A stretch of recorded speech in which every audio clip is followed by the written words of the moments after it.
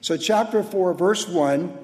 So King Solomon was king over all Israel, and these were his officials: Azariah, the son of Zadok, the priest; Elihoreth and Ahijah, the sons of Shisha, scribes; Jehoshaphat, the son of Ehud, the recorder; Benaiah, the son of Jehoiada, over the army; Zadok and Abiathar, the priest; Azariah, the son of Nathan, over the officers; Zabud, the son of Nathan, a priest, and the king's friend; Ahishar, over the household; and Adoniram, the son of Abidah, over the labor force.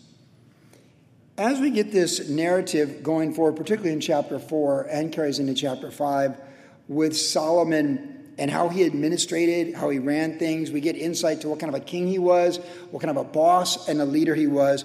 And remember, Israel's in a covenant with God. So he's just not just any old king or any old prime minister.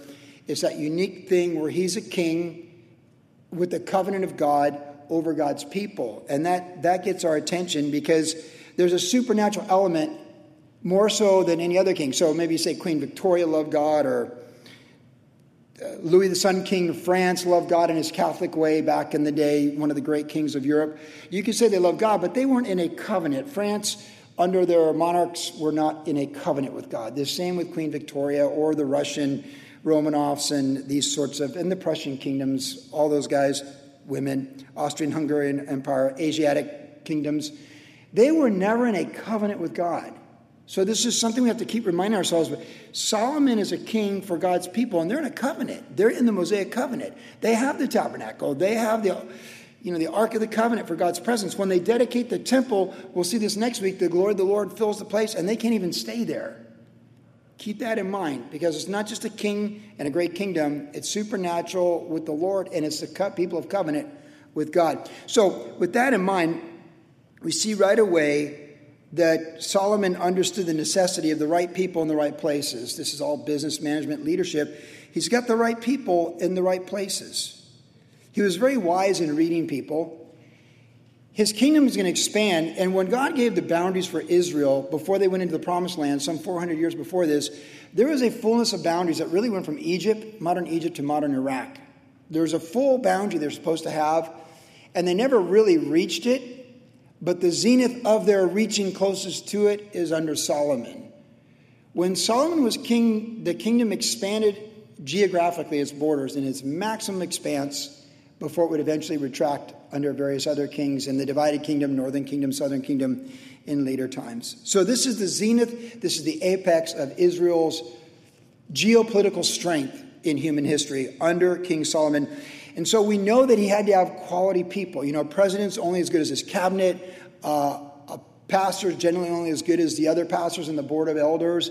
That type of a thing. And who you surround yourself with is critical. We talked about this, that we're the sum total of the 5 people we hang out the most with. So it's really good, like, that you hang out with 5 people that build you up and edify you and raise your thinking and your expectations of faith in your life. And then maybe there's another 5 people that you're discipling and encouraging and mentoring to raise them up as well. And sometimes they're one and the same. But we know that champions elevate champions, and bad company corrupts good morals. And that's part of saying of a man, that's part of a saying of a Bible verse. Because bad company corrupts good morals is clearly in the Bible, right? In Corinthians there. Do not be deceived. Bad company corrupts good morals. After Solomon's death, Rehoboam will become king. And he's not going to heed the good counsel of Solomon's counselors. He's going to heed the counsel of the knuckleheads he went to school with, who are short-sighted, not wise, and self-destructive, and they cause him great harm. He heeds their counsel, and you get a divided kingdom. So I saw this because these men on this list, and the wives who were their wives, and the families that they had, and the others, they're quality people. And we're reminded yet again that if you're in any kind of position of leadership, look to equip people. Look to raise people up. Look to see the best in people. And let these were his officials. And when you're in ministry, whatever role you're in, or you're in work and you have people working with you, if you're the shift lead at Starbucks and you have some co-workers, man, lift them up, equip them, elevate them, believe in them, pour into them, and delegate to them. Don't micromanage and lord over people, but equip them and let them run with their gifts. That's how you want to lead in any leadership capacity, including being parents and even in marriage. So these men are solid men. What's interesting about these men? So Solomon raised up men and let them run with it. He identified, he equipped, and he delegated. This is what we see with these men. These men were identified. He recognized their skills. He equipped them, and he delegated to them. And they had great sense of responsibility because, again, Israel is larger than the size of Southern California, and the general economic worth of Israel at this time is billions in their economy at that time. These guys they're in charge of a lot of money and a lot of people, hundreds of thousands of people, billions of dollars equivalent to our modern currencies. You will see Abiathar on this list. That's interesting, isn't it? Remember, Abiathar got banished. The previous chapter is the same Abiathar. Abiathar was a traitor against Solomon. He aligned with Adonijah, and where everyone else got executed, he got banished. But it's interesting, he's still listed in the list of people in Solomon's team. I guess it's pretty hard to fire a priest, huh? I think they're tenured. This guy's tenured. You can't fire him. But it doesn't mean you use him. He's kind of like the guy on the sports team with a D1 scholarship but doesn't get to play. Like you can't cut a scholarship and he's in the uniform, but he's not getting in the game. I just think it's interesting though, like how hard it'd be for Solomon every time he's dealing with the court that he still has Abiathar around who would have seen his mom executed and seen him executed had Adonijah, his half-brother, been successful in coming to power. But nonetheless, Abiathar is one of those guys, he's tenured. And sometimes you're just stuck with people in a church, in your family, extended family, and in your business. They're just tenured, and they're like Abiathar the priest. They're just there, and you just don't let them get in your headspace, and do your best you can to keep going forward. And Abiathar had no ministry to thrive under Solomon. These other men did, and that's what you want to focus on, right? Because if you have 100 people working for you, some people get it, and they're loyal to the company and to you and your vision and in your culture and your DNA of how you do things, and they're going to thrive. And some people, they're the boss's kid, they're this, they're tenured, and not which they're there, and you just wish them well, and God bless you, and you just make sure that it can't touch anything they can destroy. Verse 7. And Solomon had 12 governors over all Israel who provided food for the king and his household. Each one made provisions for 1 month of the year. These are their names. Ben-Hur, there we go, our favorite movie, Ben-Hur. Real name in the Bible. In the mountains of Ephraim, Ben-Decker in Makaz, Shalabim, Beth-Shemesh, and Elon, Beth-Hanan, Beth-Hesed in Arabath. To him belongs Sokak, all the land of Hepher. Ben-Abinadab in all the regions of Dor. He had Tabath, the daughter of Solomon, his wife. So he had married one of Solomon's daughters. That's always good. He's a son-in-law of the king. That's got to be good. But you also got to be capable. Solomon wouldn't just have you there because you're in the family line. You better be capable. So we're quite certain he was, because he was over large sums of money, tax revenue, and so he gets the wife and the job. Bana, the son of Ahilud in Tanakh, Megiddo, and all Bethshean, which is beside Zaratan below Jezreel, from Bethshean to Abel Mahala, as far as the other side of Jokneam. Ben-Geber in Ramoth Gilead. To him belonged the towns of Jair, the son of Manasseh, in Gilead. To him also belonged the region of Argob in Bashan, 60 large cities with walls and bronze gates. Ahinadab, the son of Edo, in Mahanaim. Ahimaaz in Naphtali, who also took Basemath, the daughter of Solomon, his wife. So again, another one of Solomon's daughters, married a solid guy, very capable man. And this man is married into the family of Solomon, the king. Banan, the son of Hushai in Asher and Aloth. Jehoshaphat, the son of Perah in Ishkar. Shimei, the son of Elah in Benjamin. Geber, the son of Uri in the land of Gilead, in the country of Sihon, king of the Amorites, and Og, king of Bashan. He was the only governor who was in the land. So this is where we see the efficiency of Solomon. And he's being creative, and he's thinking outside the box, because historically Israel is recognized regionally by the 12 tribes and where they were at. And some tribes have smaller. Remember, we did the lots back in the book of Joshua, and some tribes got smaller portions of territory, some got larger. Well, what's interesting here is the geographical boundaries and how these 12 are divided are not divided upon the tribal boundaries. They're divided by kind of the topography, mountains, valley, a little more practical. This is the mountain region, this is the valley, this is the coastal plain, this is the valley of Megiddo, and this is the other side, the east side of the Jordan River, only one person over there. So Solomon, think of the wisdom here. There's 12 months in a year, right? So he's got 12 leaders who are in charge of collecting revenue, tax revenue, during the course of a year, and they're going to provide the revenues necessary for running the country. That's pretty cool. So they have a rotation. You have your month, and this is the month you step up for a month. It's almost like if you're Army Reserve or Air Force Reserve. It's kind of like that. National Guard, you have your month, you do this, and this is the way you do it. Or you do it year-round, but this is when you're on, this is when you shine. This is your month to shine, show up, get the job done. And they did get the job done, and they did the job right. They were tax collectors. They were governors, and they provided food for the king and his household. Each one made provision for 1 month of the year. So that's their responsibility. They had, interestingly enough, an equality in what was expected of them in providing. So you have 12 different bosses that are expected to bring the same amount of produce into the king's court to provide for the needs of the king's court and the kingdom and all that stuff. So here we see him equipping and delegating, but now we see his efficiency. He saw the model that was there, the divided tribes all over the place. He said, no, that's how we're going to do it. We're going to redo it this way, based upon regions. We're going to put 12 capable men, regardless of what tribe they're from. See, position based upon merit, we know, is always the best course of action, right? We all know that, right? Please tell me you know that. Position based upon merit is the best advancement. Now, we like equality for opportunity, and we're all for equality for opportunity. I'm huge for equality for opportunity. But not everybody performs the same way. And this is what Jesus said with the parable of the minas. He doesn't give everyone the same amount. He gives one person 1 person 2, and 1 person 5. The 5 doubled his was 10. The 2 doubled his is 4. They get the same commendation for success. And the one who buried theirs gets condemned for not doing anything with it. So we like equality of opportunity. And Jesus really, he elevates women equally in society, unlike any world religion. So there's equality for opportunity. And we understand that, yet distinction of the sexes. So we love that. But not everyone's equally capable.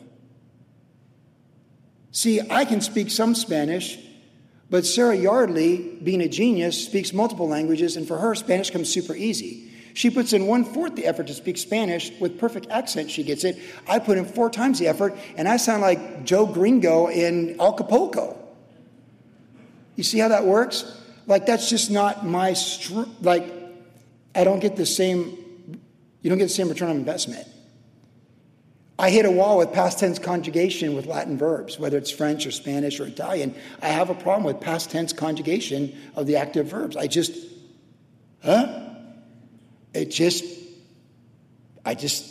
want to get it. I look it over. When my dad was teaching me algebra, I'm bad at math too, advanced math. What really counts is adding, subtracting, dividing, right? That stuff I get, and multiplying. But when I had to take algebra, high school algebra in college, my dad tried to tutor me. My dad was a college professor. He blew a gasket. He's like, what the heck is wrong with you? And he sent me to a tutor, and the tutor said the same thing. What is wrong with you? And that I got a C in high school algebra at a junior college is still a miracle. They just felt sorry for me. We're not all equal. My son Timmy does advanced calculus in using celestial navigation for ships breaking down in the middle of the Pacific Ocean, in ocean currents, the mathematics of how we're going to go with the weight of your ship and all that kind of stuff. So these 12 men, or we can say 12 women as an application for who we are today in 2022, is the capability to do what needs to be done. You can't just get the job because we're looking for a diverse society. I don't want the job because I'm white, and I want someone else getting the job because they're Latino or Asian. You get the job because you're capable and you step up and you can do the job. And if you hire people for your company because you got to meet a quota and they don't have the same skills as someone else, then that's not the efficiency or the fairness of God. And that's just the way it is. These men, not everyone gets to be one of the 12 governors. And that's just the way it is. And these men are capable. And that's efficiency. Starbucks recently brought back the original CEO, Howard Schultz, because they're in so much trouble because they tried to do all this crazy stuff during the COVID time to make everybody happy. And they lost a lot of money. And their stock went way down because they lost efficiency in trying to appease people certain ways, particularly with the homeless. And they brought back Howard Schultz to raise their stock. And I had a Starbucks manager tell me our stock's going to go up because we brought back Howard Schultz. And I watched Starbucks stock for the next month, and guess what? It went up because of efficiency and capability for the job required in the person doing it. Solomon didn't play silly games, and that's not a full application here tonight, but he hired the right people. He hired efficient people. And if you're trusting the Lord, he'll bring the right people, and he'll give what you want. There in Virginia Beach, when we started the church in Virginia Beach in the South, I had no idea how churches were all black or all white.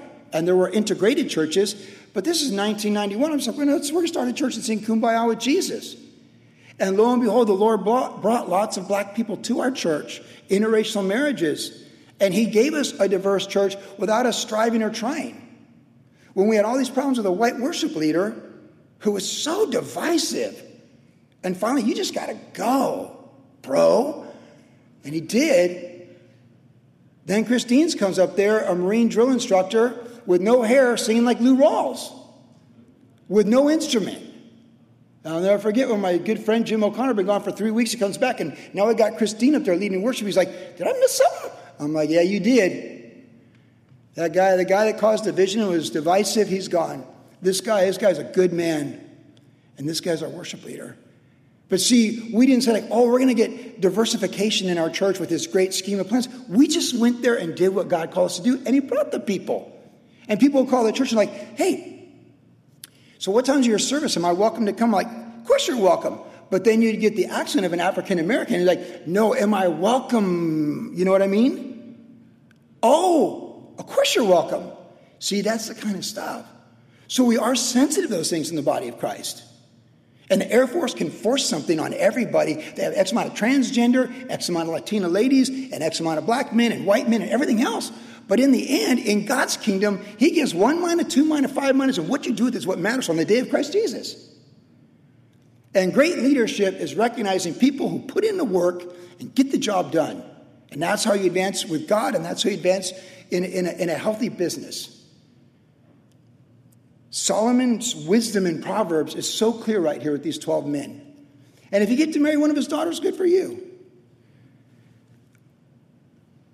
Both my son-in-laws are incredibly brilliant and efficient. And I'm so glad they married into our family and married our daughters. I'm grateful for them. Praise the Lord. And I love both my daughter-in-laws as well that married our sons. Verse 20. So we see his delegation, his equipping and delegating, and then we see his efficiency. He just redid the whole way they do business. He just blew up the old model tribal regions, or the 12 tribal regions, just blew it up and said, 12 men that know what they're doing, get it done, and they did. And they had equality of what was expected of them in their 1 month of every year. Verse 20, Judah and Israel were as numerous as the sand by the sea in multitude, eating and drinking and rejoicing. So Solomon reigned over all the kingdoms, from the river to the land of the Philistines as far as the border of Egypt. So Solomon enjoyed what his dad did. His dad fought all those wars and established all these things. And Solomon said, yep, that works for me. And he just took it another step from there. David fought all the wars. Solomon didn't have to fight any battles. He just was smart enough to expand those kingdoms without having to use military might. But he did build up his military as a threat. They brought tribute and served Solomon all the days of his life. So the Philistines were finally conquered, and they brought tribute. They paid taxes, and they didn't mess with Solomon and Israel because they're efficient, and he's effective, and he delegates, and he's got the right people that get things done. Now Solomon's provision for one day was 30 cores of fine flour, 60 cores of meal, 10 fatted oxen, 20 oxen from the pastures, 100 sheep, besides deer, gazelles, roebucks, and fatted fowl, for he had dominion over all the region of this side of the river, from Tifsah even to Gaza. That's all the way to, that's Egypt. That's everything. That's the promised land beyond. Namely, over all the kings on this side of the river, and he had peace on every side all around him. And Judah and Israel dwelt safely, each man under his vine. We can say each woman under her vine, and their fig tree from Dan as far as Beersheba, all the days of Solomon. So this is about a couple of decades where it's all going good. Like, it's economic prosperity. Happy days are here again. Gas prices are low. Your dollar goes far. All the supplies you want is there. You get along with your neighbor. It's as good as it gets. You're under your fig tree going like, man, it's good. This was as good as it ever got for Israel. It's a good time to be alive. It's a good time. It's kind of like post-World War II in America. The rise of the baby boomers, where you got the image of the family with their 3-bedroom house, right? All these houses your parents bought in Orange County for like $18,000 back in 1961. The American dream.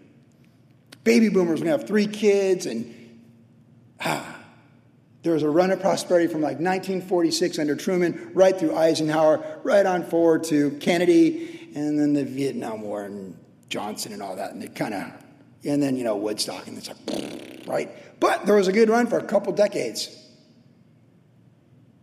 Probably till pretty much we took the dollar off the gold standard and became a fiat currency, if you really want to pinpoint some things. But that's another study or just another conversation. But things are rolling. Look at that phrase, each man under his vine, his fig tree, from Dan as far as Beersheba, all the days of Solomon. When Christ reigns, that's going to be us. There's going to be no more tears, no more sorrows, no more conflict. The lion and the lamb lay down. And it's hard for us to think like that. But, sometimes you have a really good stretch in life where there's no tension with the people you love. There's no tension with the relatives. There's no tension with government. There's no tension. It's just all good. Like a really good vacation. There's a future coming where the Prince of Peace establishes real peace, not Solomon's peace, which has a limited window. But when the Prince of Peace comes to establish peace, he's going to establish peace in a geopolitical, economic manner. But right now, he establishes peace in our hearts, right? He'll keep thee in perfect peace whose mind is stayed upon thee because he trusts in him. Jesus said, my peace I give you, not as the world gives, give I unto thee. The Prince of Peace can ruin our hearts regardless of what's going on in the world around us. It was a good run. Good for them. Good for the people that were young in the 50s and Elvis was their hero. Good for them. Verse 26, Solomon had 40,000 stalls of horses for his chariots and 12,000 horsemen, and these governors, each man in his month, provided food for King Solomon for all who came to King Solomon's tables. There was no lack in their supply. They also brought barley and straw to the proper place for the horses and the steed, each man according to his charge. And God gave Solomon wisdom and exceedingly great understanding, and largest of heart like the sand of the seashore. Thus Solomon's wisdom excelled the wisdom of all the men of the east and all the wisdom of Egypt, for he was wiser than all men, than Ethan the Ezrahite, Heman, Chalcol, and Darda, the son of Mahol, and his fame in all the surrounding nations. It went out. He spoke 3,000 proverbs, and his songs were 1,005.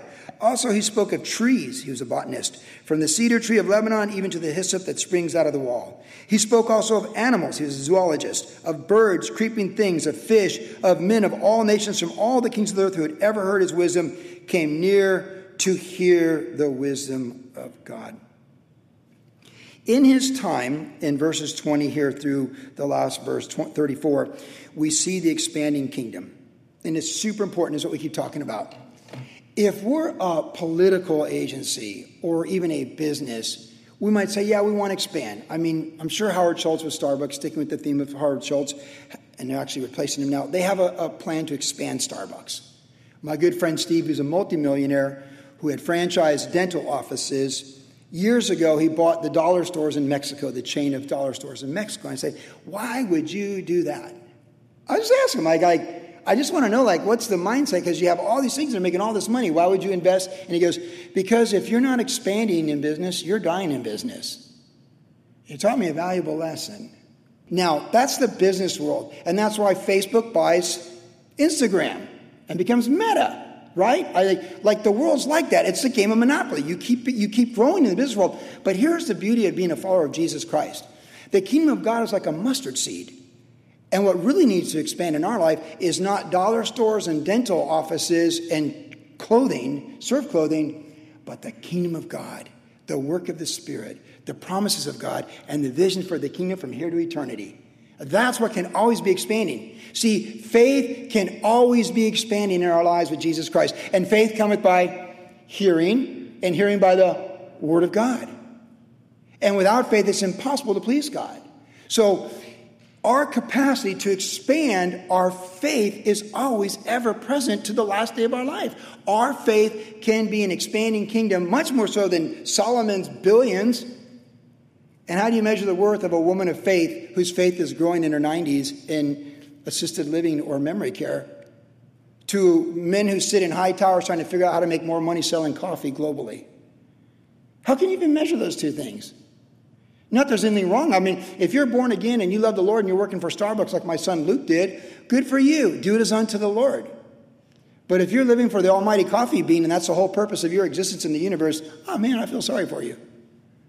Because no matter how many cups of coffee you sell, what is that? Jesus said, what does it profit a man if he gains the whole world and loses his soul? So you own Facebook, Instagram, and Twitter. So what? This day your soul will be required of you, O foolish man. And what will you say on that day? But you and I, we can be the poorest people on planet Earth. God says, never despise the poor. We can be the poorest people on planet Earth, and we can be the richest woman on planet Earth at the same time.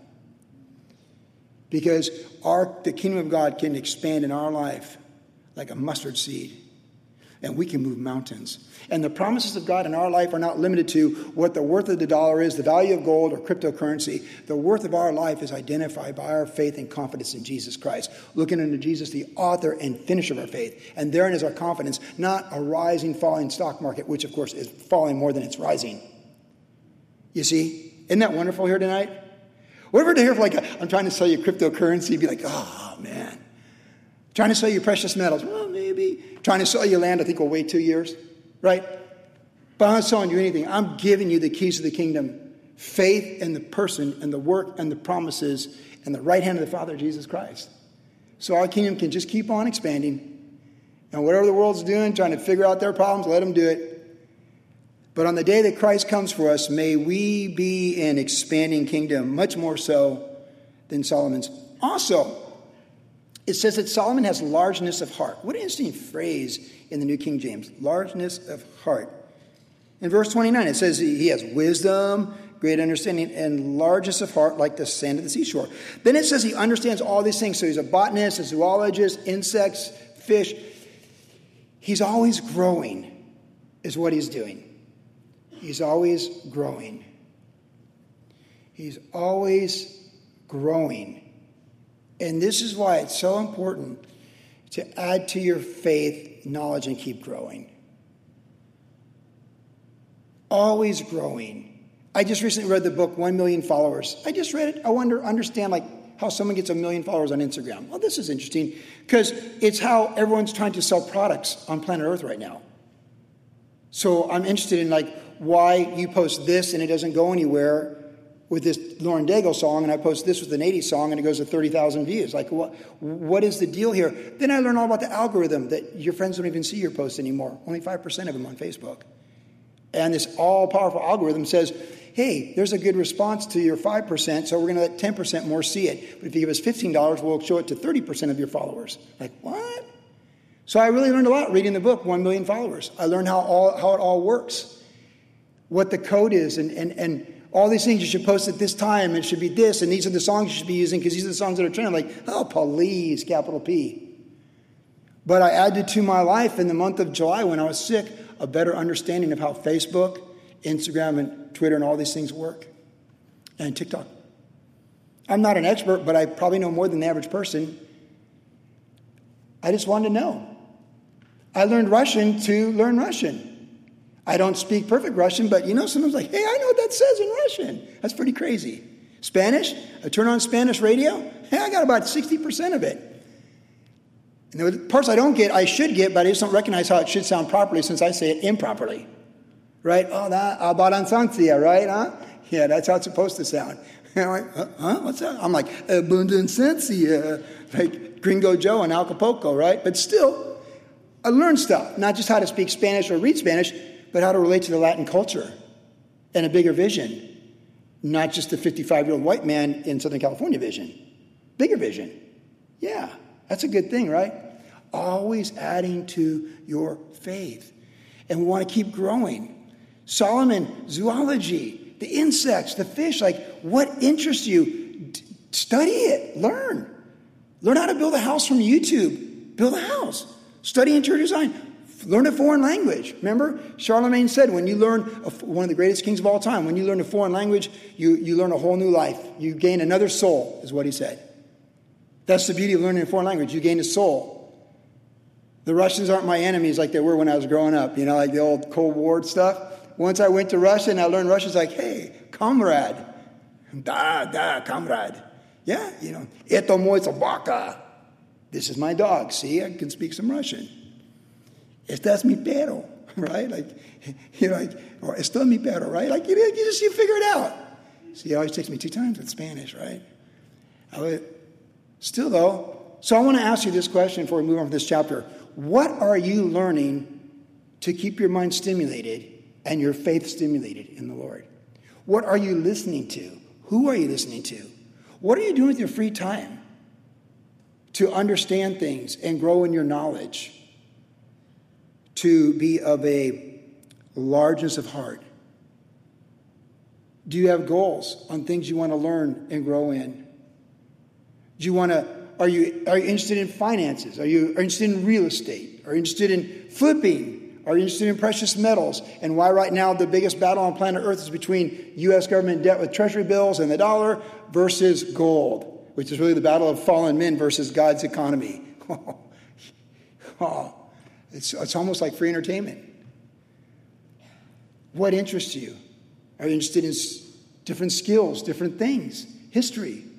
My son Timmy loves history. I love history. Timmy always wants to talk about history with me. Hey, I never knew the Tsar did this. I'm like, dude, let's talk about Russia right now. But add to your faith. See, this is what I say, when I'm 80, I'm going to focus on chess, being a chess master, and mastering Russian as much as I can. It'll keep my mind stimulated. In my 90s, I'm not sure, right? If I get there. But I want to keep growing. Don't you want to keep growing? Because the moment if like my friend Steve said, if you're not growing in business, you're dying in business. And if you're not growing in the Lord and growing in your knowledge of things that all come back to Jesus Christ, then you're dying. And let me tell you, in 35 years of ministry, I've seen a lot of people die in an elephant graveyard of laziness and unbelief. Add to your faith, expand your vision. See, in learning Spanish and in learning Russian and learning a lot of the Asian culture in the last 2 years, watching a lot of Asian TV and even picking up Korean and things like that, it's expanded my vision for the Great Commission. And it helps me understand other cultures.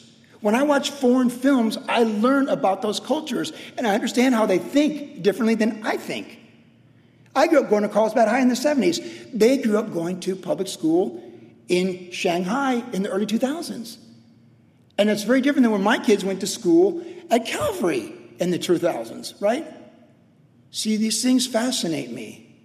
I want to have largeness of heart, and so do you.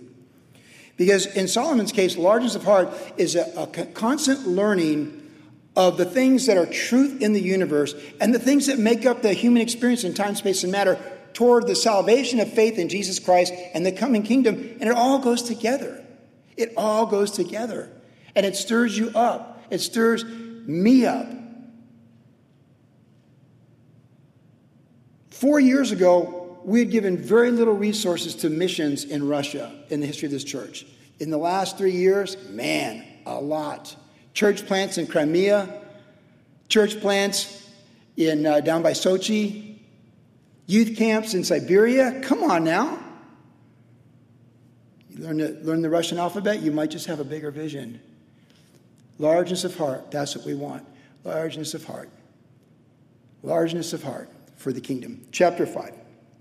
Now, Hiram, king of Tyre, sent his servants to Solomon because he heard that they had anointed him king in place of his father. For Hiram had always loved David. Yeah, he's like, yeah, David's awesome. They're buddies, had an allegiance. He's the king of Lebanon. Solomon sent to Hiram, saying, you know how my father David could not build a house for the name of the Lord his God because of the wars which were fought against him on every side until the Lord put his foes under the soles of his feet. But now the Lord my God has given me rest on every side. There's neither adversary nor evil occurrence. And behold, I propose to build a house for the name of the Lord my God, as the Lord spoke to my father David, saying, your son, whom I will set on your throne in your place, he shall build the house for my name. Now therefore, command that they cut down cedars for me from Lebanon, and my servants will be with your servants, and I will pay your wages for your servants according to whatever you say, for you know there's none among us who has skill to cut timber like Sidonians. And so it was, when Hiram heard these words of Solomon, that he rejoiced greatly and said, Blessed be the Lord this day, for he has given David a wise son over this great people. So this Gentile king in the north is praising the Lord, the God of Israel, because Solomon is requesting the cedars from Sidon to build the temple for the Lord. The kingdom's expanding. How joyful it would be for Hiram to see in the sorrow of David's passing, to see and rejoice that Solomon, his son, is expanding the empire. What a joy that is. Because again, so often it's a dumbing down as opposed to an elevating.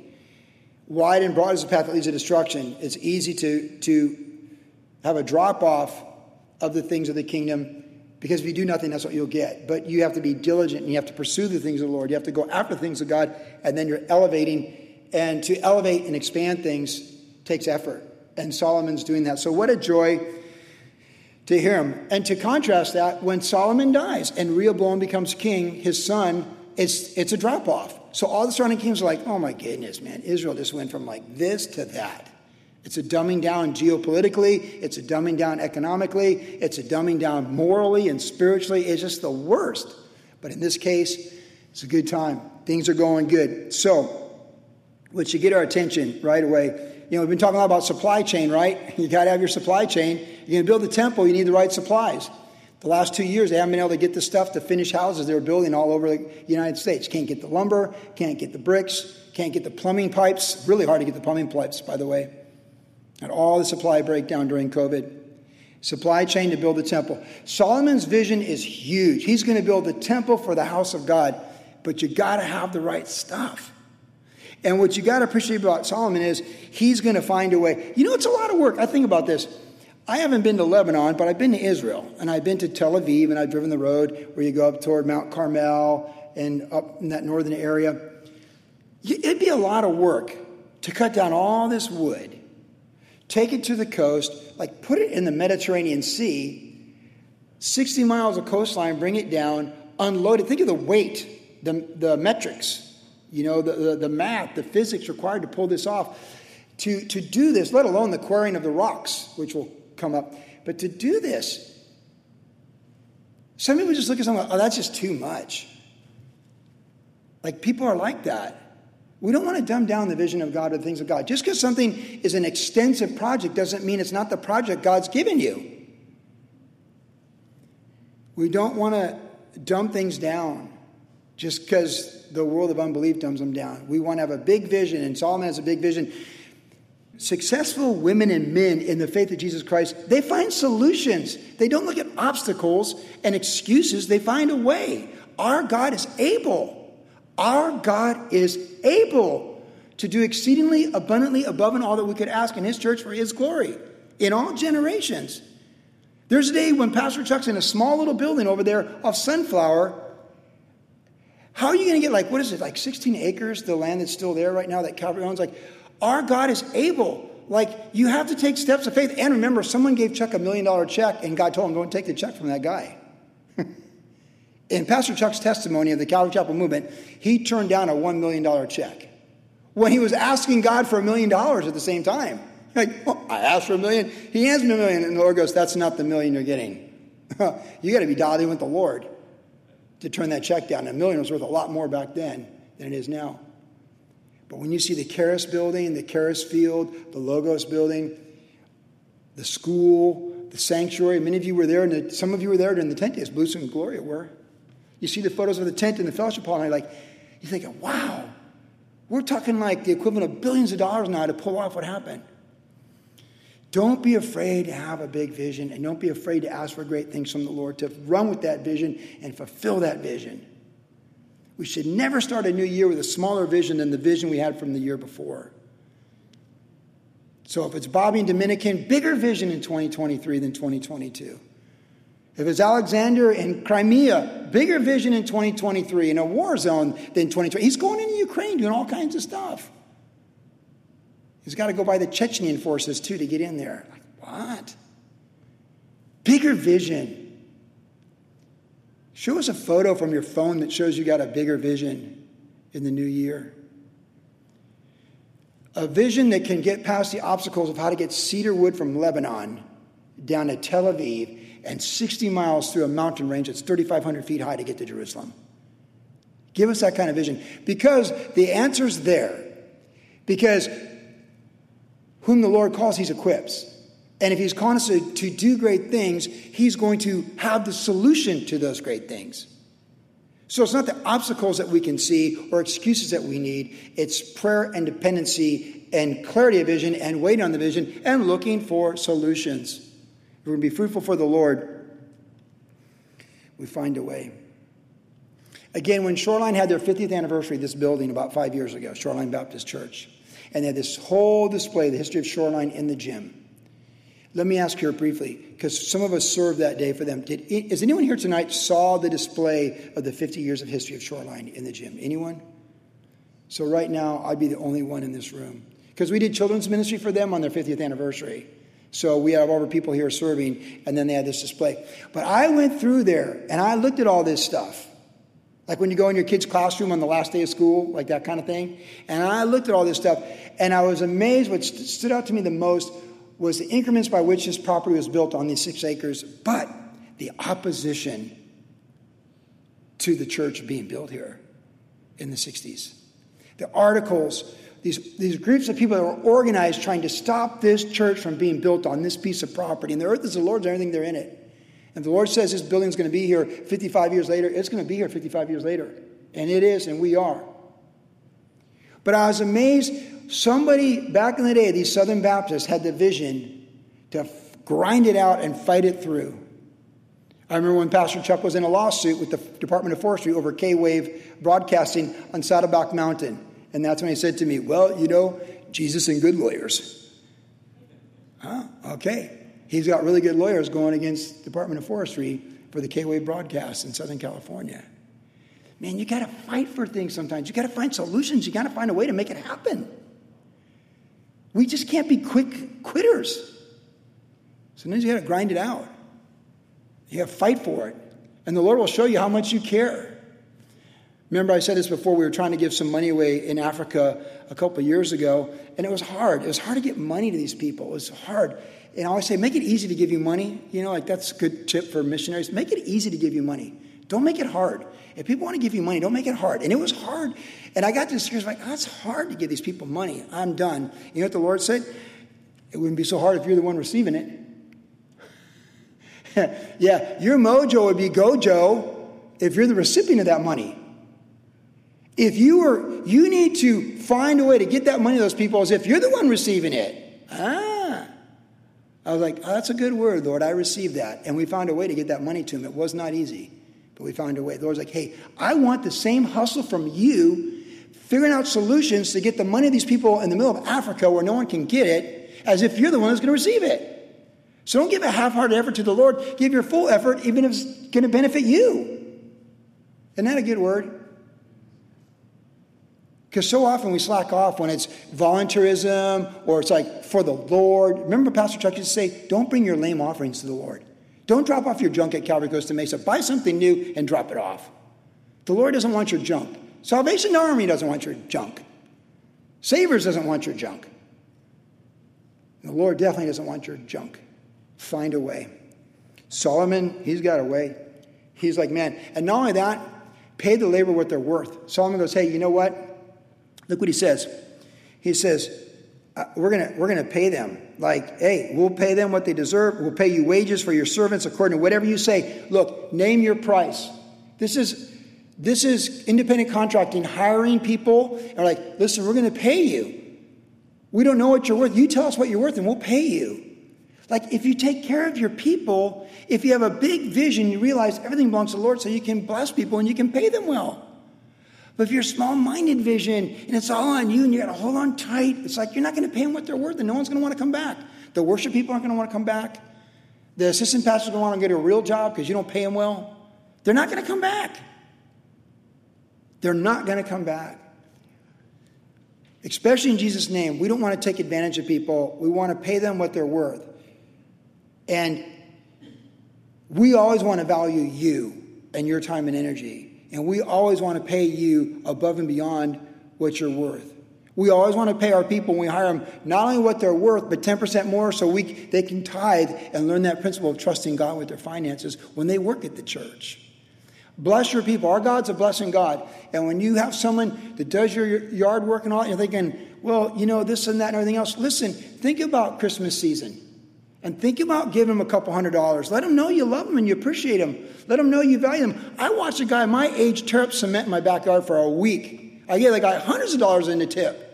That guy's my age, almost 60, and he's out there jackhammering, lifting this huge cement. I'm like, dude, we're just going to keep giving him $100 bills. Because that guy is doing something that deserves, and they appreciate it too. People that work for you and you bless them. People take care of my dad. I give them tips. I'm not happy with someone. I scolded someone at a restaurant recently. I shouldn't have done it. But I gave him a huge tip like, hey, we're all good. Pay people what they're worth. That's a book of Proverbs summarized as an employer to employees. Pay them what they're worth. And they will want to come back. And they'll give you a quality effort every time they show up because you value their labor and they know you value their labor and they appreciate it. Me as a guest speaker, Bobby and Sophie as worship leaders, and anyone else at anything they do. Take care of your people and pay people who work for you what they're worth. Don't see how cheap you can be. See how generous you can be. Because God's the one that gives you the money. It's never about the money. It's about the heart. He can always give you more money. Money can fall out of the sky and land on your roof. Strangers call you and give you thousands of dollars. People walk up to you and give you a bunch of money in an envelope, and then you have a prayer need, comes to you 5 people later, and you give them the envelope. You don't even know how much money it was. You say, this is from the Lord for you. Like, that's how you want to live. You want to take care of people. You want to value people. It's never about the money. Oh, the king says to the prophet, what do we do about the 30,000 talents of silver we paid for the Syrian army? And the prophet says back to him, is the Lord not able to replace it? It's not about 30,000 talents of silver. It's about the heart being right with God. Take care of people who do you good. And even those who don't. Let them know that God loves them. Then Hiram sent to Solomon saying, I have considered the message which you sent me. I will do all you desire concerning the cedar and the cypress logs. My servant shall bring them down from Lebanon to the sea. I will float them in rafts by sea to the place you indicate to me. And I will have them broken apart there, and you can take them away. And you shall fulfill my desire by giving food for my household. Then Hiram gave Solomon cedar and cypress logs according to all of his desire. And Solomon gave Hiram 20,000 cores of wheat as food for his household and 20 cores of pressed oil. Then Solomon gave to Hiram year by year. So the Lord gave Solomon wisdom as he had promised him. And there was peace between Hiram and Solomon, and the two of them made a treaty together. Then King Solomon raised up a labor force out of Israel, and the labor force was 30,000 men. And he sent them to Lebanon 10,000 a month in shifts, and they were 1 month in Lebanon, 2 months at home. Adoniram was in charge of the labor force. Solomon has 70,000 who carried burdens and 80,000 who quarried stones in the mountains, besides the 3,300 from the chiefs of Solomon's deputies who supervised the people who labored in the work. And the king commanded them to quarry large stones, costly stones, hewn stones to lay the foundation of the temple. So Solomon's builders, Hiram's builders, and the Gebalites quarried them, and they prepared timber and stone to build the temple. One final thing we see here tonight before we say our final word of prayer is it says the two of them made a treaty back there in verse 12. Isn't it? It's always good to be looking for allegiances and alliances and networks of people that you're like-minded with. Look for what we have in common. When we're looking at like how we want to expand missions, outreach, and giving, and looking to expand and just keep on expanding, we're not looking for the things that divide us. We're looking for the things that unify us. If you look for what we have in common, that'll be a much better way to approach things than looking for what we don't have in common. And if you can understand majors from minors, that's really good. But we want to build relationships. We want to respect people. We don't want to be quick to criticize other ministries and other ministry leaders. That's just, as Pastor Chuck Smith used to say, the more mature you become in the Lord, the less denominational you are. And as I'm in my 60s, I'm glad that's the way it is. I watch men get to the 80s thinking they're the only ones that are right, and if you don't agree with them, you're completely wrong. You don't want to be that guy or that girl. Because you'll print your little newsletter and no one will even care, and you'll step into eternity, and someone will pick up that newsletter 10 years later after you're gone. I'll just say how you were right and everyone else is wrong, and unless they believe like you, they're wrong. Who wants to be that person? We want to build allegiances with people that can agree on common denominators in Jesus' name for the work of the Lord and the kingdom of God. I mean, two people in a marriage quite often can't even agree. How do you expect two Calvary Chapels even to agree? The fact that we can agree is a beautiful thing, because that's what the Spirit does in our lives. We endeavor to maintain the unity of the Spirit. It's already there. So when we're looking for building allegiances and expanding the kingdom and what God's doing in our life, we should be looking for the common ground in faith in Jesus.